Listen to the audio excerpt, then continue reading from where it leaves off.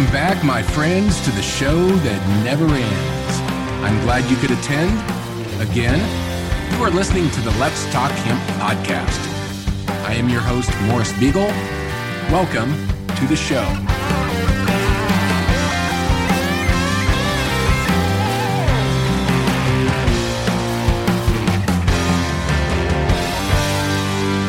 Good day, everyone. Welcome to episode 6 of season 4 here on the Let's Talk Hemp Volume Up podcast. Today we are changing things up a bit as I will have only one guest on the show, and that guest today is Doug Fine, good friend of mine.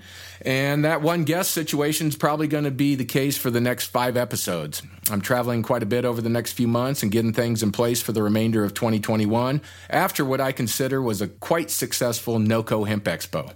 We pulled it off. Hundreds of exhibitors, thousands of attendees, and lots of positive feedback. It's impossible to please everyone all the time, but we did our best. Thanks to the incredible WAFPA team for stepping it up and kicking ass the last year, and thanks to all of our sponsors, exhibitors, speakers, event partners, attendees, and everyone else for helping us pull off a large trade show in the midst of the COVID pandemic. This was truly a team and industry effort of epic proportions. I want to give a shout out to my episode 5 guests, Andrea Herman from Hemp Production Services, Ruth Shammai, founder of Ruth's Foods, and Mike Fata, founder of Manitoba Harvest, for sharing their time and insight into the early days of the Canadian hemp industry and how Canada became the global leader in hemp foods over the last 20 plus years. If you didn't catch the episode, you can download it, listen to it on demand at your convenience from a number of different platforms, including iTunes, Spotify, and iHeartRadio podcast. I also would like to mention the next episode after today's will air on April 29th, and as of this taping, I'm not 100% sure who my guest will be, but tune in regardless because I'm sure they will be awesome. And with that, I am going to get my good friend Doug Fine up next, and we are going to talk about regenerative entrepreneurship, New Mexico cannabis legalization, and several other things of interest. Be back soon. No matter what side of the fence you sit, we can all agree that hemp is good for this country. Whether it's the new opportunities it presents for our farmers, the jobs it creates in our communities, the health products that are entering the marketplace, or the positive environmental impact it has on this planet, there are endless reasons to be a friend of hemp. Please join Friends of Hemp today to connect with others who are cheering hemp forward. Visit friendsofhemp.org to learn how you can become a friend of hemp. And here we go. I got my good buddy Doug Fine on the line. What's happening, Doug? Morris, it's so awesome to be with you. Here. Folks may not be able to see it, but I'm here as always with the hemp printed 3D goat in the Funky Butte Ranch barn. You're looking at me right now holding up a delicious handful old organic goat poop and seasoned alfalfa that's going on my garden. I and my family's chores at this time of year is soil building. It's all about regenerative hemp farming here on the Funky Butte Ranch. So it's awesome to be here. And also congratulations on NOCO 7. Outstanding. Well, I appreciate that. And as you know, it's been a long road to get to NOCO 7, but we got there and we made it through, and we had really a fantastic response from 95% plus of the people. You can't satisfy all the people all the time, as you know, but unfortunately, you couldn't make it there in person, but on the flip side, you were there. We brought you, we had a nice pop-up of you that made it around the venue and got lots of pictures with lots of people, and you delivered an awesome little 20-minute keynote via video. I appreciate that, and it's sort of on the topic of what we'll be talking about today about regenerative entrepreneurialism, how there's a win-win in this. I mean, we call it a new business model, but it's really, if you go by, 10 or 12,000 years of humanity, it's like everything you learned in kindergarten. Do what you do in a way that you can do it again next year. And that's just been this little step that's been missing from humanity's thinking for a couple of centuries. And that's what we kind of at the spear point of the hemp revival are bringing back. It's not just about hemp, but hemp is really leading the way, because embedded in the hemp brand, if we're smart, is this concept of regenerative values. And yeah, we'll talk about the, humanity tenure extending side of it, but there's this other bottom line win-win, which is your hemp is better quality, in my opinion, night and day, side by side, bioavailability, quality, terpene profile, everything is better when you're growing under God's sun in native soil that you're building yourself from as many local inputs as possible. So it's not like it's one or the other. It's not like an entrepreneur, a smart entrepreneur is going into this going, well, I mean, someday when we're profitable, maybe we can have a regenerative line of, it's like, well, or you could just do a great product right from the get-go. And that's the, I don't even want to call it a niche that I like to speak for and that I like to practice. It's more like hemp's leading brand. I agree completely. And you've been talking about this ever since we met at NOCO 1 when you released Hemp Bound. And you've been on this regenerative agriculture path and beating that drum. And really, that's the first I became completely familiar with regenerative agriculture is through you. So thank you for that. Thank you for saying that. And I appreciate being an influence on someone who's been in it as long as you. Colorado Hemp Company now approaching its 10th anniversary. That's a long time for any enterprise to thrive. So congratulations on that. And also, I know that you, having been in the music industry before, were feeling bad about all the plastic CD cases. So you were coming in with regenerative values. And I mean, I'm holding a piece of regenerative plastic printed from U.S. grown hemp as we speak. So we know that it's like this concept that I like to write about of connecting the dots in our work and our life. We all have blinders and nobody's perfect, right? I mean, if your enterprise is growing regeneratively in the way that we described in the ground, bottling your bottles in glass that can be reused, repurposed, or returned, compostable labels, delivered in electric vehicles within a 100-mile radius, okay, you go to heaven, okay? I mean, not that but so nobody's there, nobody's perfect, right? But we have these willful burying our heads in the sand, which in my view, we can't anymore. This is the ninth inning for humanity, 2 outs, and we either make good decisions or not. And the good news is it's not like, oh, we're going to live in sackcloths and suffer. It's actually the opposite. It's like I said, in addition to all the goat poop and stuff we're putting on our own garden for our own superfood here on the ranch here in New Mexico, we just grow for our own food, flour, and fiber, but also for seed and genetic development, hoping to build good seed stock to provide to other farmers, especially when the THC definition of hemp gets up to 1% here, which we can talk about a little bit. I think it'll happen this year.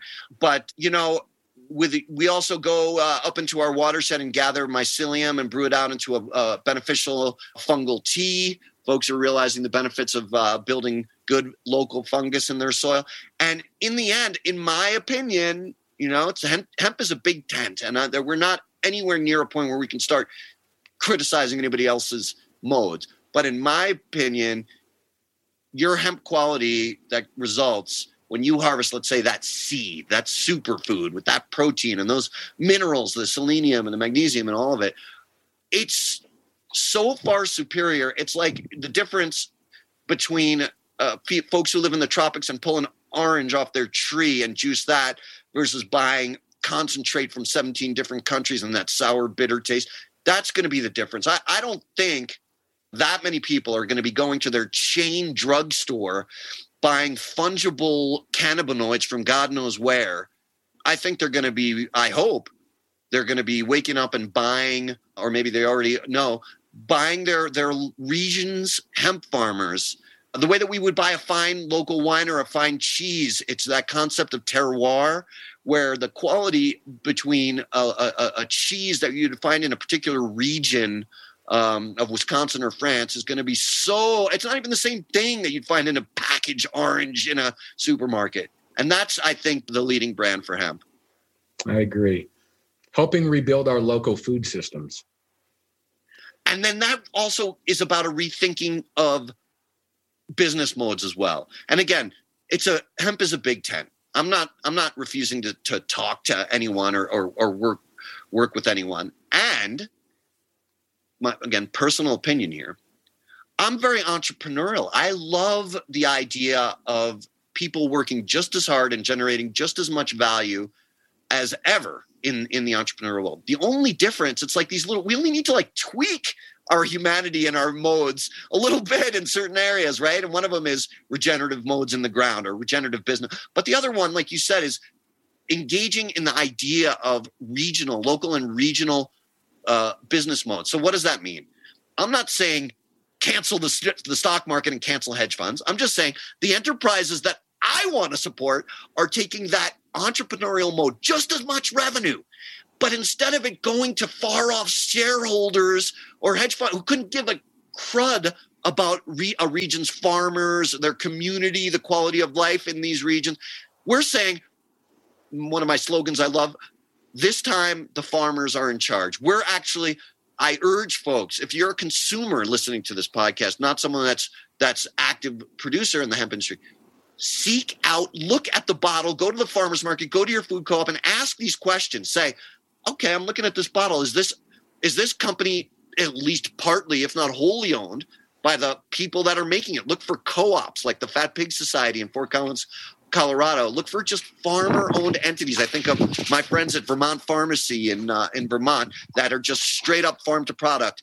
And I am that way with my product too, although my product's very small scale. I just try to walk the walk, Mars, because as we know in this age, there's so many pundits who like to talk and have never done it themselves. So I at least want to know what it's like to actually try to produce your own line of hemp, start to finish, from planting the seeds to putting it in the bottle and getting it out to people. And you've been doing it, and you've been doing it really since I met you. So congratulations on that. Thank you. And thanks for helping the word spread about hemp worldwide. I mean, the reach of NOCO now is, I don't think there's a country in the world. I remember Kramer talking about Michael Richards, the actor from Seinfeld, said that during the Seinfeld, he said, he loved it, never wanted it again, but he wanted after season or whatever to get away from it. Right. And he said, I'm going to Bali. And he flew to Bali and took the bus 4 hours to the guest house and walked into the forest. And the first people he met went, Kramer! And that's how NOCO is with hemp. You can't go anywhere where people don't know about NOCO and people don't know about the hemp renaissance. So thanks for your work, Lizzie's work, Lori's work, and all the people, Preston, all the people who have been involved in this renaissance. Because that's what it is. People are listening to us. I was active here in New Mexico this past legislative session here in 2021. Gregorian 2021, I should say. I'm more of a lunar calendar guy. And it was a great session. Some great things happened for cannabis hemp in New Mexico, including full cannabis legalization. But what I noticed is that legislators, they full on are hearing it and listening to it. Our Department of Agriculture, like when you get into the sausage making, they are so awesome because some of them are trained, like so many farmers have been for this last century, to just think in these monoculture, large acreage loan cycle of debt. You got to get the loans from the banks in order to get this and get the equipment, and then you plant 1 million acres of just this. And you talk to them and you go, but actually, here in New Mexico, like in many places, if you have farmers that are growing 20 or fewer acres, they can make lucrative livings for their communities while building soil. And it's not just about a few farmers, corporations with absentee owners growing 1 billion. And again, big tent. I'm not criticizing anybody who wants to grow 1 zillion acres of hemp organically. That's a great idea. I support that. But what I'm getting at is that when you explain these regenerative modes now and discuss it with the highest levels of authority, they get it. They know. They have heard it. They've gotten the memo, and they're willing to help even on the federal level, right? You and I have been working hard on this 1% definition change for hemp. I think it's going to happen this year. Do you? I hope so. I really do. And it's after the 1%, it's going to be in use. THC irrelevant. That is the ultimate goal. But we got to get to 1% first, and we're going to, and hopefully it does happen this year. So for folks who aren't familiar with the concept, so what we're talking about here is nobody throughout history separated cannabis into different segments based on its end use. There were different cultivars that were better for one thing versus another, so let's say a strong fiber or a medicinal effect or a healthy seed. But for the most part, it was just cannabis. So, for instance, when people speak of Kentucky having the world's leading hemp cultivars in late 19th century, nobody was THC testing. Nobody cared. It was just being grown for what it was. So because of the insanity of the drug war, there was this attempt, because hemp was so valuable, to create this new category of just calling it hemp for stuff, everything else except for getting steady, everything else except for THC, one of the 10, 20, 30,000 uses of hemp. We're going to just separate everything else out and call it hemp. Weird idea to begin with, but maybe right for the time. 1976, Canadian researcher Shepard and Small come up with this, in their own words, arbitrary choice of 0.3% THC by dry weight. That's what we've been living under for the last 50 years, and it's not working. It's a nice idea, but 0.3 is not what cannabis hemp wants. It wants to be higher than that, and it wants to have a range of THC levels based on the applications, many of which have nothing to do with smoking the finished female flower, which is the only place where THC resides. So our first mission here, almost everybody in hemp agrees now, is change that federal definition of hemp, raise it from 0.3% to 1%. And the reason that number's changed, that we're focusing at first on 1%, is a couple of reasons. The first is that it's an easy, simple fix. It's not too radical. Almost everybody can get behind it. These insane, stupid, backward-looking fears of, but what if the children come into the field and smoke it? My answer to that is, watch your kids, be a parent, and if it's THC and not meth and heroin, you should be happy. But aside from that, not alcohol and not pills. We all want our kids to be healthy and sober and high on life. So 1% doesn't have anybody scared. But the other thing is it solves about 90% of the problems. Most everything that folks want to grow that's not a THC-based plant, generally speaking, you can keep it under 1%. But I should say, as you pointed out, that's not the end game. That's our game for this year, Gregorian 2021. And I do think it's going to happen. I got meetings on it this week. It sounds like there's a couple of key senators in the U.S. Congress that are ready to move on it. Even a bill has been reintroduced along those lines. And there's bipartisan support. Congress really has been supporting hemp the last 5-10 years. But it's not enough. And the reason is bureaucrats and lawyers should not be telling farmers what to grow and how to grow it. It would be insane if we talked about any other crop. Well, you can have a Christmas tree farm, but the pine can't have a smell more than 1% pinene, or tomatoes. You can't have a lycopene higher than 3%. Like, it's insane. You can't tweak farmers' work in the soil. China doesn't give a crap, and their fiber is world-leading fiber partly because many people believe they're not worried about what the THC level. It's just part of the plant, regardless of whether the flower's going to be ever smoked. So how do we resolve that? And it's, as you said, it's a great way for it is at the federal level, we call it THC irrelevance. There is eventually no longer going to be any difference between cannabis and hemp at the federal level. The states can decide if you are trying to put female flower, which is the only place where THC resides in significant quantities, if you're trying to put female flower to the public, wholesale or retail level, your state might regulate above a certain THC level, let's say 3% or above, would be considered adult social use or medicinal use and go through a certain regulatory process like tobacco or alcohol. But on the farm, the farmer's not being tested. The only time the government, thank God, ever comes to my ranch is to test my freaking hemp. It's insane. My kids are like, what is this? What is this? And luckily, we've got a great state hemp program and great inspectors and very friendly and wanting everybody to succeed. And our state, like many, support 1%. So 1% is the first step, guys. If you haven't gotten active on it yet, Vote Hemp has a petition you can find on the votehemp.org website. Call your Congress people and senators, say we need to change 1% this year. Support all bills moving hemp to 1%. And it's got to happen this year. Is there anything else? What else can people do to get on this 1% train? You've got Courtney Moran's Agricultural Hemp Solutions. She's working on that as well. Roundtable supports it. I think the National Industrial Hemp Council supports it. Everybody pretty much supports it. The Farm Bureau, 49 out of 50 ag commissioners and ag departments, all with the exception of what? Montana maybe, or...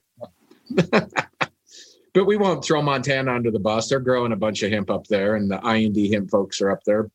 But they're just wrong on the 0.3% thing.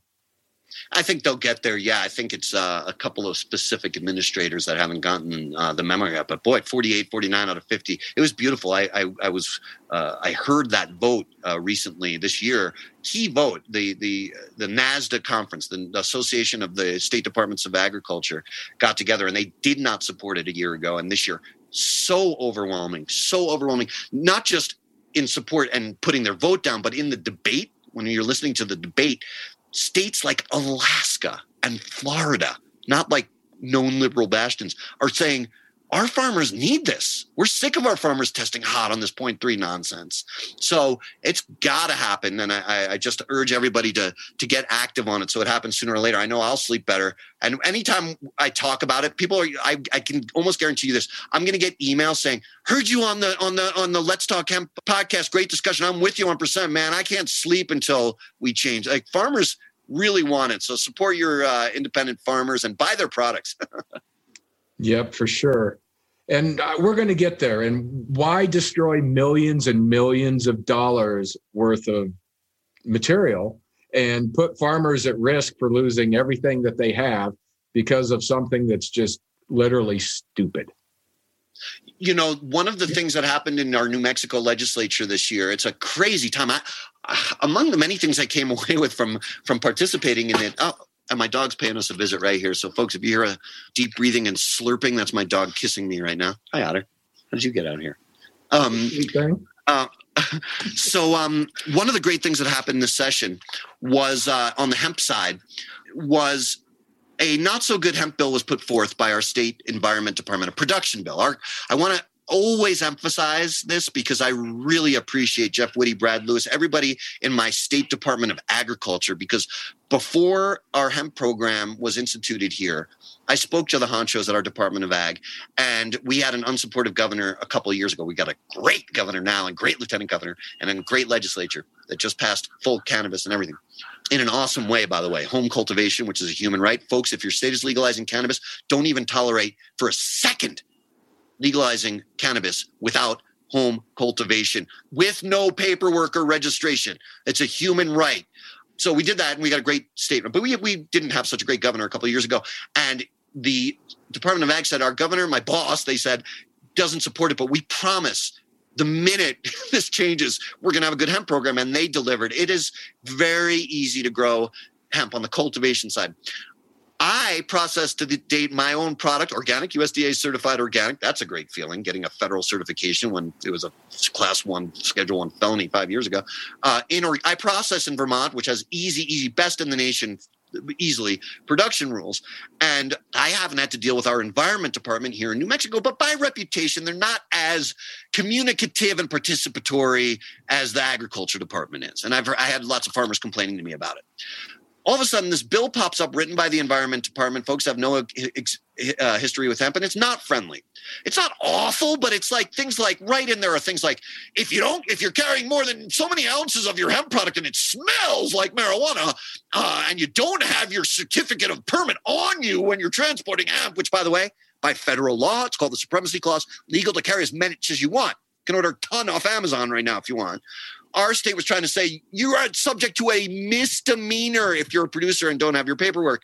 So it was a problematic bill. That was just one example of problem. And what was really problematic is they weren't talking to us farmers, and they didn't know who us farmers were. Well, they do now, because when the first committee heard it in our session, the last thing I want to do is get on a video conference and start testifying. I got better things to do. I got soil to prep and kids to homeschool.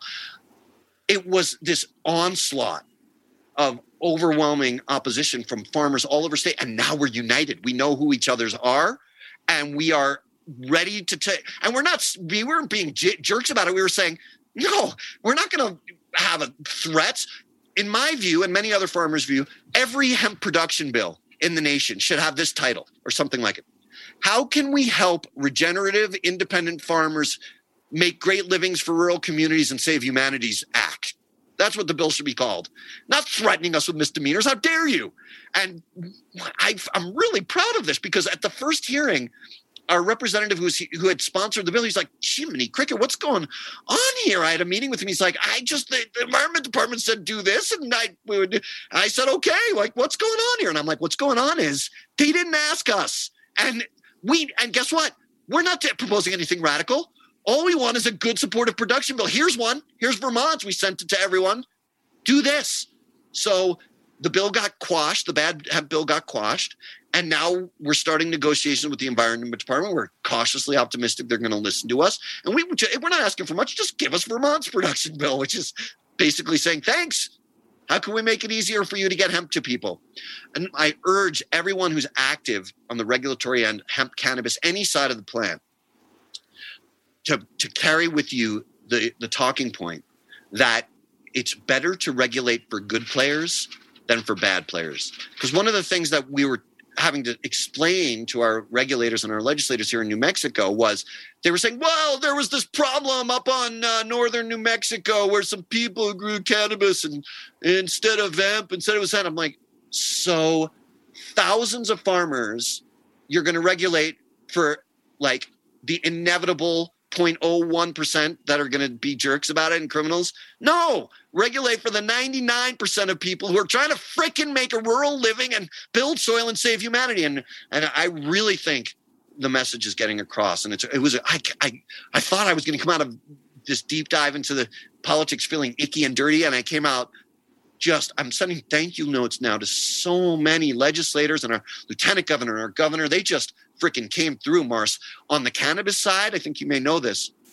Our cannabis bill, which is due to be signed by our governor this week, it's two separate bills, but the legislature almost got it through. There was all these competing bills. They got the right one that turned into the right two bills through, but the session ended. We have a 60-day session. So the governor said, you know what? Special session next week. Get back there. Pass cannabis. That there alone. We're in a phase now where the governor says special session to legalize ganja. Beautiful, right? Then it's like, well, is it going to be a good bill? It's not just a good bill. It's great, the two bills. One of them, first of all, for me, this is personal, the most important thing, as we discussed earlier, is home cultivation. It's a human right. No paperwork, no signing up for your human right to grow. Everybody should be able to grow at least 6 plants per person mature, which is what we have here in New Mexico. That's a little low, but I think that's what, at this stage of humanity's awareness, we could live with for a family, or for an individual, six plants. We got 12 plants per family max here in New Mexico. 6. Does it call it a human right in the bill? It doesn't, but let's talk about the human right aspects that are in the human rights bill, which is a separate bill. We have the cultivation bill, we have automatic cannabis record expungement in our New Mexico cannabis law that's about to be signed by the governor. So for folks, I think many folks will know why this is important. Cannabis is one of humanity's longest utilized plants. And everybody from myself to especially people who have darker skin, like Barack Obama, recognize that your whole life was different if you had gotten busted. And people like Barack Obama and myself are so lucky that this didn't happen to us. I grew up in New York in the 80s where it didn't matter your skin color. One joint, you had a record. I would have been sent to military school or something like that for utilizing humanity's most useful, one of humanity's most useful and longest utilized plants. It's beyond insanity. It's a catastrophe of historic proportions. The millions of people who wound up going to jail for this beneficial plant. So this expungement, this record expungement, makes me so proud to be a New Mexican.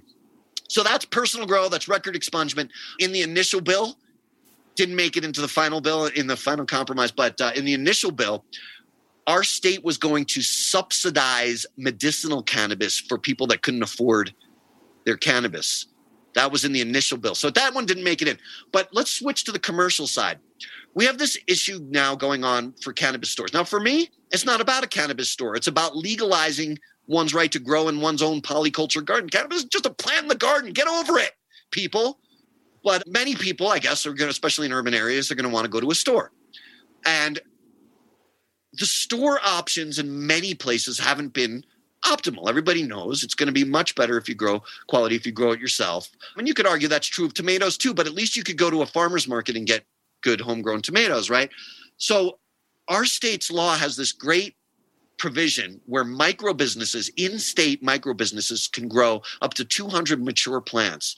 That is awesome because I have nothing against what do they call them? MSOs, multi-state operators, big cannabis, cannabis Walmart's wannabes, right? Or whatever. Right. Maybe it's friendlier than that. More like a cannabis, Trader Joe's or something, right? If they're growing regeneratively, paying farmers well, or better yet, owned by farmers and are offering organic options, soil building options, or doing great things in the field, fine, that's great. Like you could arguably go to a big organic supermarket. That's a chain sometimes if you have to. But I never go to the supermarket. This is just me. I either grow my own food, go to a farmer's market, or go to my local food co-op, whereas I met the mother of my children.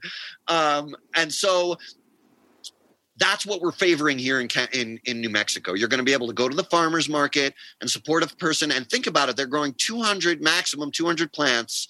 And let's say that's 100 pounds. And let's say to them, the value of that is $1,000 a pound. That's a 6-figure income for a small rural business. I'm proud of our cannabis bill. I'm proud of Governor Lewin Grisham, Lieutenant Governor Howie Morales, and I got to shout out Representatives Martinez and Romero who sponsored these great cannabis bills here in New Mexico. It's a great time to be a New Mexican, I got to say. That's awesome to hear. We've had good support here in Colorado. We've been certainly one of the leaders since 2012. And while we haven't got everything perfect, it's nice to see other states that have looked at our mistakes and made their state's regulations better. And having guys like you on the front line out there that know the difference between good regulations and bad regulations, and your legislators are listening to you and making the right decisions, that's awesome to hear. Yeah, there's public concern. And yes, by the way, you're absolutely right. Colorado, as you know, the pioneers, the leaders in that first wave of 2012, always had personal cultivation, like always had some of the key elements in there. And so props to Colorado. But yeah, I mean, our state completely gets it. You know, listening to the bill sponsors address naysayers during the debate, they were so unapologetic. You know, they recognize that it's a good thing for humanity, good thing for their state's economy, good thing for rural communities, good thing for public health, good things for public safety, for highway safety, everything. Everybody knows cannabis legalization is a great thing as a patriotic American and a proud New Mexican or a proud Colorado. It's a great thing, right? So very few people that aren't on the train, our sponsors of our bill in New Mexico, they were not apologetic. It was like there was a question I remember hearing. I hate to even bring this up because it's such ignorance at this point if you haven't got the memo, but it was like, we have in our bill public enjoyment areas. Right. And so these people are saying, what are you saying? People are going to be able to like smoke the cannabis? And the bill sponsors were saying, yeah, imagine if you're a provider, a small and state provider that can have a side area where people can enjoy their cannabis. All of a sudden you're selling them food because they're getting the munchies. And all of a sudden, hey, you're supporting a small business. Isn't that what we want here? You know, no apologies as there shouldn't. It should be get on board. People and that's where we're at. So if you're in we're at 18 full legalization states now. I really only count the ones that have home cultivation included, but let's just call it 18 states. So if you're in the 32 more states that have to fully adult social use legalize, baseline, first of all, go in there with the attitude that you know this is a good thing. Make sure that there is home cultivation allowed with no paperwork, and have the commercial side include micro business provisions that support in-state provisions, so it's not just going to the highest bidder. And props to New York too, because in the last minute they included these kind of provisions as well. So we're getting there. We are getting there. Yeah, you got New York and New Jersey that have gone back to back here in the last 3 or 4 months. That's going to make a big difference, I think, in the long run. Definitely, although New Jersey's got to add home grow. New Jersey doesn't have home grow, I think. Yeah, well, progress is being made. Do you think that we're going to have Biden and Harris do the decriminalization this year, or is that not going to happen in 2021? I was betting that it could. After the election, I gave him 12 to 18 months. I like that crystal ball outlook. I would say my sense is that it's likely to be congressionally led. The Congress, which supports cannabis hemp renaissance, is going to be the leader, and I just hope that the executive branch just stays out of the way, just is like, okay, and just says signing it, because history shows not great leadership on the executive branch, including recent history.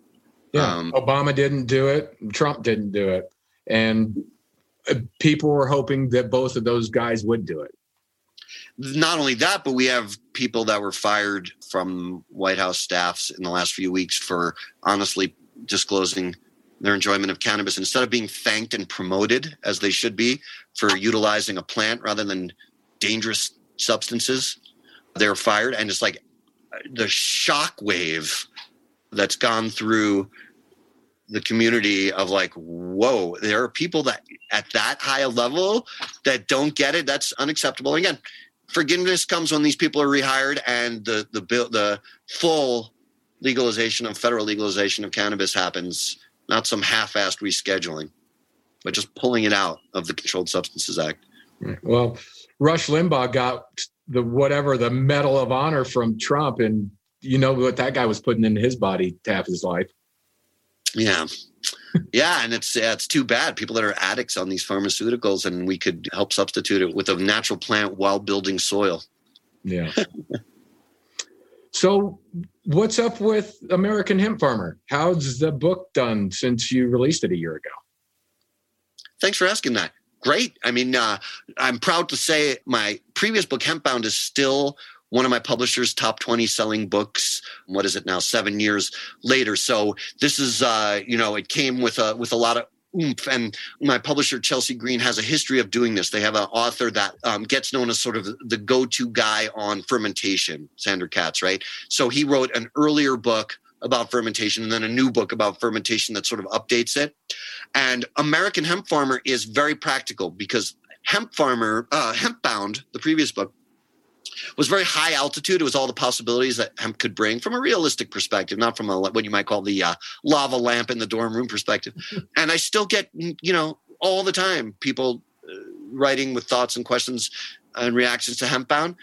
But the most common comment I got from fans of my work was, how about something practical? So American Hemp Farmer takes you through an entire season as a regenerative farmer, and everything I do is comedic investigative journalism. So it's mostly about mistakes that I and others have made. So the planting chapter, for instance, is about the nightmare of using a seed drill, sometimes called a grain drill, and how it just delays. Why don't we just sink these things in by hand, these seeds in by hand, because these grain things get clogged and they don't work, and it's hard to get they do work, but you have to learn the nuances of them. And they almost always, ask any farmer, they almost always add time to your planting day where you're trying to say, okay, is it coming out at the spacing that I want? Is it planting at the depth that I want? So the whole book is sort of like that, all the way through things like marketing and elements of the hemp season that I think are so important in terms of extending humanity's tenure on Earth, or that connecting the dots in your work and life mode that I talked about earlier and that I think is so important. So in the book, I have this interview with a fellow in Hawaii on the Big Island who's Native Hawaiian, whose family decided to restart the sandalwood industry, which had been devastated by unsustainable practices in 19th and 20th centuries. And he looked at the forest, whatever, how many hundreds of acres that his family has, and looked at it and said, just from super old or downed trees, we could do X amount per year while increasing the forest. In other words, forget about managing it at its consistent level. We can actually improve this status of the sandalwood forest if we do X amount per year. So let's call it 6 tons. I can't remember the amount. So they made it their company policy and their family business policy. We're not going to increase our capacity of the amount of supply that we do on the sandalwood for 2 human generations, because that'll give, by the time our grandkids take over this, they can look at this and say, do we want to increase? Do we want to increase, decrease, or do we want to stay the same? I love that. How is that for a countercurrent to this 1/4 profit, short selling nonsense that we have in the hedge fund stock market era? It's the exact polar opposite. And guess what the revenue is from this for them on this couple 100-acre forest? Millions. I can't remember. It's in the book. It's in American Hemp Farmer, but I'm going to say $3 million of revenue per year to their family. How's that? A $3 million business through long-term regenerative. I just bought a bunch of their essential oil for my sweetheart's birthday, which is coming up. That is the humanity-saving business mode, and it's still making them a ton of money. I think I think we went up to that together when we had Hawaii Hemp Conference there in 2017. But I think we went up there with Lely. Is that? Yuppie. Wasn't that awesome? How that sandalwood smelled. I didn't know that the actual product is the heart. It's like the most innermost part of the wood, and how great that smelled there from those piles. That was really memorable. There was also like all kinds of ancient Hawaiian like shrines and stuff in the forest and on the property. Remember that? That was a really, really fun day, wasn't it? That was a fun trip. I'm glad that we got to do that. Totally. We'll have to be doing the Hawaii thing again. Well, I'm going out there here shortly, but not to do any sort of hemp conference. But we'll bring back that hemp conference back to Hawaii here. If not this year, next year. Say aloha to everyone. I'm glad that you're going to be recharging after all the hard work of NOCO. You guys were not taking no for an answer on NOCO this year. No on NOCO. Now we're off to Southern Hemp Expo. We're going to get that fired up and get people excited to come join us in Raleigh, North Carolina. Moving to North Carolina. I'll be there talking about all these issues and supporting the other farmer entrepreneurs, because it really, honestly, it's a movement. I talked about how I discovered this even in sort of little humble New Mexico. I say little, I mean like, low population. All of a sudden, we're on these huge calls with farmers saying we need to have this kind of production bill, right? It's a real thing. I get notes all the time from farm to product, organic, regenerative people doing regional hemp products. So look for that, folks, in your food co-op, at your farmer's market. There's even CSAs, community supported agriculture. If you're familiar with that, if you're not, look that up. Look up community supported agriculture, CSA. See if there's an organic CSA in your community, not just for your hemp cannabis, but for all your food. But farmers markets are great. Food co-ops are great. You can support regional hemp farmers and other food, and it's going to be best quality. Well, that's what we were talking about here is regenerative entrepreneurship, mom and pops, craft producers, coming from the music industry, independent artists, or the beer industry, craft brewers. There is a room for craft in this world, and it's up to folks like us and like-minded folks that want to democratize business and democratize industries so that we all can participate. And it is a big tent. And there can be the big producers out there and the multinationals. But if humanity is going to survive, we know that everyone has to participate. Absolutely.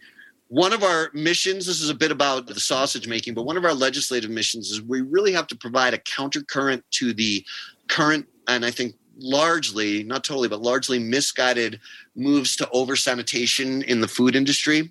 This is something I wrote about in American Hemp Farmer too, where I spoke to some of the folks that are really renowned in this latest sort of wave of automating all farming and planting, and flat out, you'll see in the book, I know you've read it, telling me their ideal in this mode of following the Global Food Safety Initiative and the Primus Initiative. And in the U.S., we have this bad food bill called FSMA that we need to tweak, or at least provide exceptions to.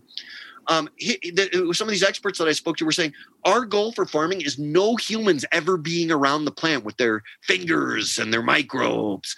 It's all automated, everything, planting, seeding stuff. And then you nuke it. And then if FSMA calls for this, you have to sanitize every counter in a way. Bottom line is it's throwing the baby out with the bathwater. Obviously, we want safe food. Of course, we all want safe food for our families.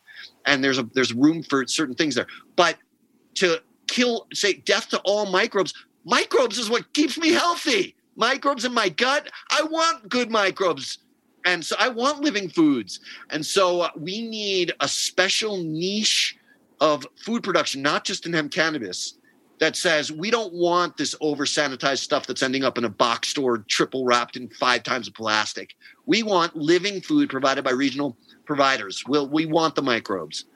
So this is part of a longer discussion, and I wrote about it in American Hemp Farmer, but it's an important part of this regenerative entrepreneurial stuff is that you have to play by certain rules, and we need to change some of those food production rules. Certainly. I think there's good dirt and bad dirt, in short. I'm sitting in a pile of goat poop right now. For real. You can see it. The listeners can't see it. I'm sitting in a pile of goat poop, and I would eat off it. But don't ask me to touch the hand holder in a city subway, you know. Yeah, you'll take those microbes there and those germs. The ones here in the ranch, yeah. Right, exactly. So we need to wrap up here. Is there anything else that you would like to share with our listeners before we move on and say goodbye? I guess only two things. One is, if you can hear this, can you hear that on your end? Not really. Is that him? It's my seeds shaking in their jar. It's almost planting time. So I'm sending blessings to farmers everywhere of all crops. If you grow regeneratively, do your whole business as regeneratively. If you're processing, try to solar power it. Blessings to you all who are helping my family and yours survive. Own your genetics, as Wendell Berry, the great Kentucky philosopher, reminded me. Own your genetics is my suggestion. There were some situations where this model of the last century where you buy from a seed company and they own it, you can't replace. To my mind, that's 99.9% BS. Everybody should own their seeds, and there's plenty of good seed that you can get. Hemp and cannabis. You got to be smart. And another thing I cover in the book, you got to be a smart shopper when you're shopping for genetics, but buy and develop your own genetics. That is your farmer IP. Don't seek uniformity in a few cultivars that are the only ones that are around. Seek diversity. The uniformity is what causes, along with a lot of other factors, the obesity and the diabetes and all that, is people just eating monoculture with poison sprayed on it in the field. We're looking for diversity in our food system. So that's the one thing I want to leave people with is blessings to your planting, own your seeds. And if you want to read my books, you can find information on all my stuff at dougfine.com. Awesome, brother. I love you, man. And it's so good to talk to you. And I can't wait till we get to see each other in person again. It'll be soon. It'll be July, if not sooner. Yeah, I can't wait. Thanks for all your work. All right. Thanks, man. We'll talk soon. To you. The third annual Southern Hemp Expo is now open for exhibitor and sponsor registration. This year's event will take place at the Convention Center in Raleigh, North Carolina on September 2nd through the 4th, where we will have 3 days of conferences, seminars, and workshops, 250 plus exhibitors, and numerous networking and entertainment opportunities. For more information, check out southernhempexpo.com. And that is going to wrap it up for episode 6 of Volume Up, the Let's Talk Hemp podcast. And I again want to thank my good friend Doug Fine for joining me on this episode. You can get Doug's books and find out all that he is up to on his website at dougfine.com. Be sure to check out letstalkhemp.com and subscribe to our weekly Let's Talk Hemp newsletter for the most up-to-date information on the hemp industry. If you haven't subscribed to the podcast, please hit that subscribe button on the player. Share it with your friends and family, and if you're feeling it, leave us a review on iTunes, Spotify, iHeartRadio, or wherever you came across the show. If you are interested in sponsoring, advertising, or being a future guest, drop us a message to info@letstalkhemp.com.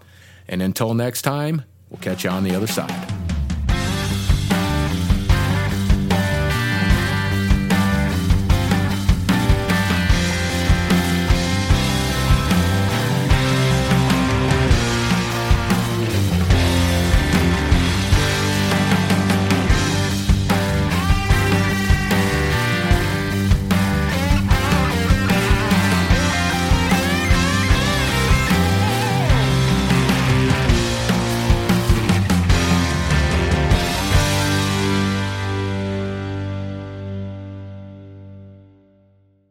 Thanks for listening to today's show. To check out more great cannabis podcasts, go to podconnects.com. Here's a preview of one of our other shows. 99.9% of our DNA is identical. It's a 0.1% that truly makes us different and unique. And that's what the show is about. Find out that 0.1% about your favorite guests. Find out what music they like, their first cannabis experience, and even what their room looked like growing up. But more importantly, or as important, their journey. Learn what makes them unique on Everything is Personal.